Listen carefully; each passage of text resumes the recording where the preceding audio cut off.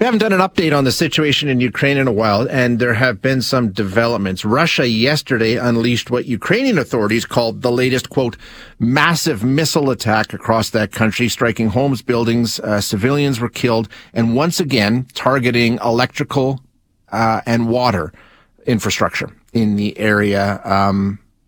It really focused on Odessa, a Black Sea port yesterday.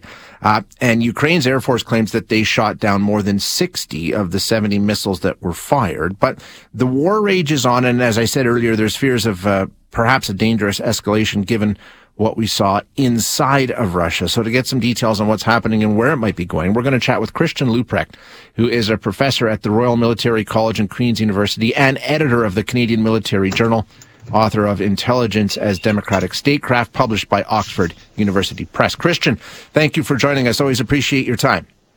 Shay, good morning. My pleasure. So obviously and clearly the Russians are continuing their attack, their strategy targeting infrastructure, right? I mean, that continues unabated.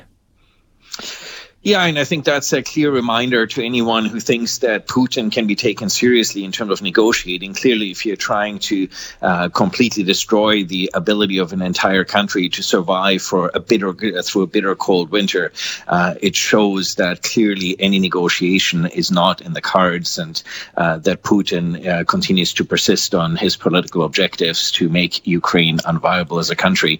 And it reminds us the support that Ukraine is going to need for some of probably the most difficult months, both in terms of fighting and in terms of the survival of the Ukrainian society. How effective has it been in terms of targeting and weakening the infrastructure? We know he's gone after, drinking water, sanitation, electricity, all those sorts of things. How effective has that been? Ukraine says they managed to rebuild pretty quickly. Yeah, that's a good question, because, of course, we hear about the percentage of infrastructure that's out of commission, either temporarily or permanently. But we also know from military strategy that these sorts of efforts to break the will of civilian populations don't work, and that, to the contrary, it tends to harden the resolve, because the people who don't want to live under those conditions, by and large, will have left Ukraine some time ago, knowing what was likely to come, and the people who are staying behind have simply decided that for the sake of the future of their country and supporting their country, they're willing to make considerable sacrifice. And of course, Ukraine also prepared for these extreme hardships, and its populations for the extreme hardships. So I'm not convinced that Putin will prevail, but of course, the more you keep chipping away at critical infrastructure in Ukraine, the more difficult life is going to become, and the more difficult it's going to get for Ukraine to try to rebuild infrastructure as quickly as Russia destroys it. Yeah, no question about it. What do you make of the bombings inside of Russia, the air bases in Russia that were targeted over the weekend?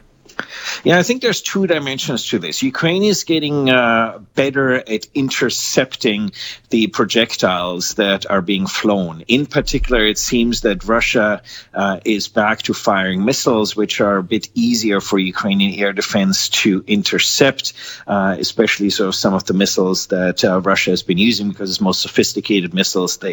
Russia seems to have a considerable trouble reproducing. And at the same time, so one is sort of this deterrence effect of course, defending themselves. The other is a deterrence effect of trying to demonstrate to Russia that it has the capability to strike deep inside Russian territory. But that is going to make allies and partners quite nervous, because, of course, that could lead to an escalation. It's precisely the reason why allies and partners have not come through with the longer range, higher precision weaponry that Ukraine has been asking for months, because allies and partners don't want Western supplied weapons to be used to target a Russian territory proper, for fear of how Putin might react and retaliate. Does it signal any sort of change in direction? I mean, could this be seen as Ukraine going on the offensive? I mean, how do you make it in terms of where this might be headed next? Yeah, I think there's two things. The Ukrainians have obviously figured out that Russia has not deployed its air defenses to defend some of its own air bases. And so they figured out where there's sort of some weak links and where they can target those weaknesses. The other is, I think, trying to force Ukraine to disperse for Ukraine to force Russia to disperse some of its capabilities. So now they have their air defenses concentrated around the territories for which Russia has been fighting. This means they will now have to spread out their air defenses, which means there's going to be fewer air defenses in the areas that are being heavily contested between Russia and Ukraine, which then leaves those areas more vulnerable also to Ukrainian drones, for instance. So I think this is also a strategy of trying to force Russia, with the already dwindling capabilities that it has, to dilute those capabilities further so as to be able to sustain at least some of the fight for Ukraine throughout the winter, which is likely going to be a fight that is going to be waged more a bit at a distance through drones and artillery, and probably less in the trenches of infantry because of how difficult the terrain is in the winter. We've heard so much about the winter, Christian. We know that, it's here, right? We're into December, and their climate is very similar to ours. Has it changed things dramatically to this point?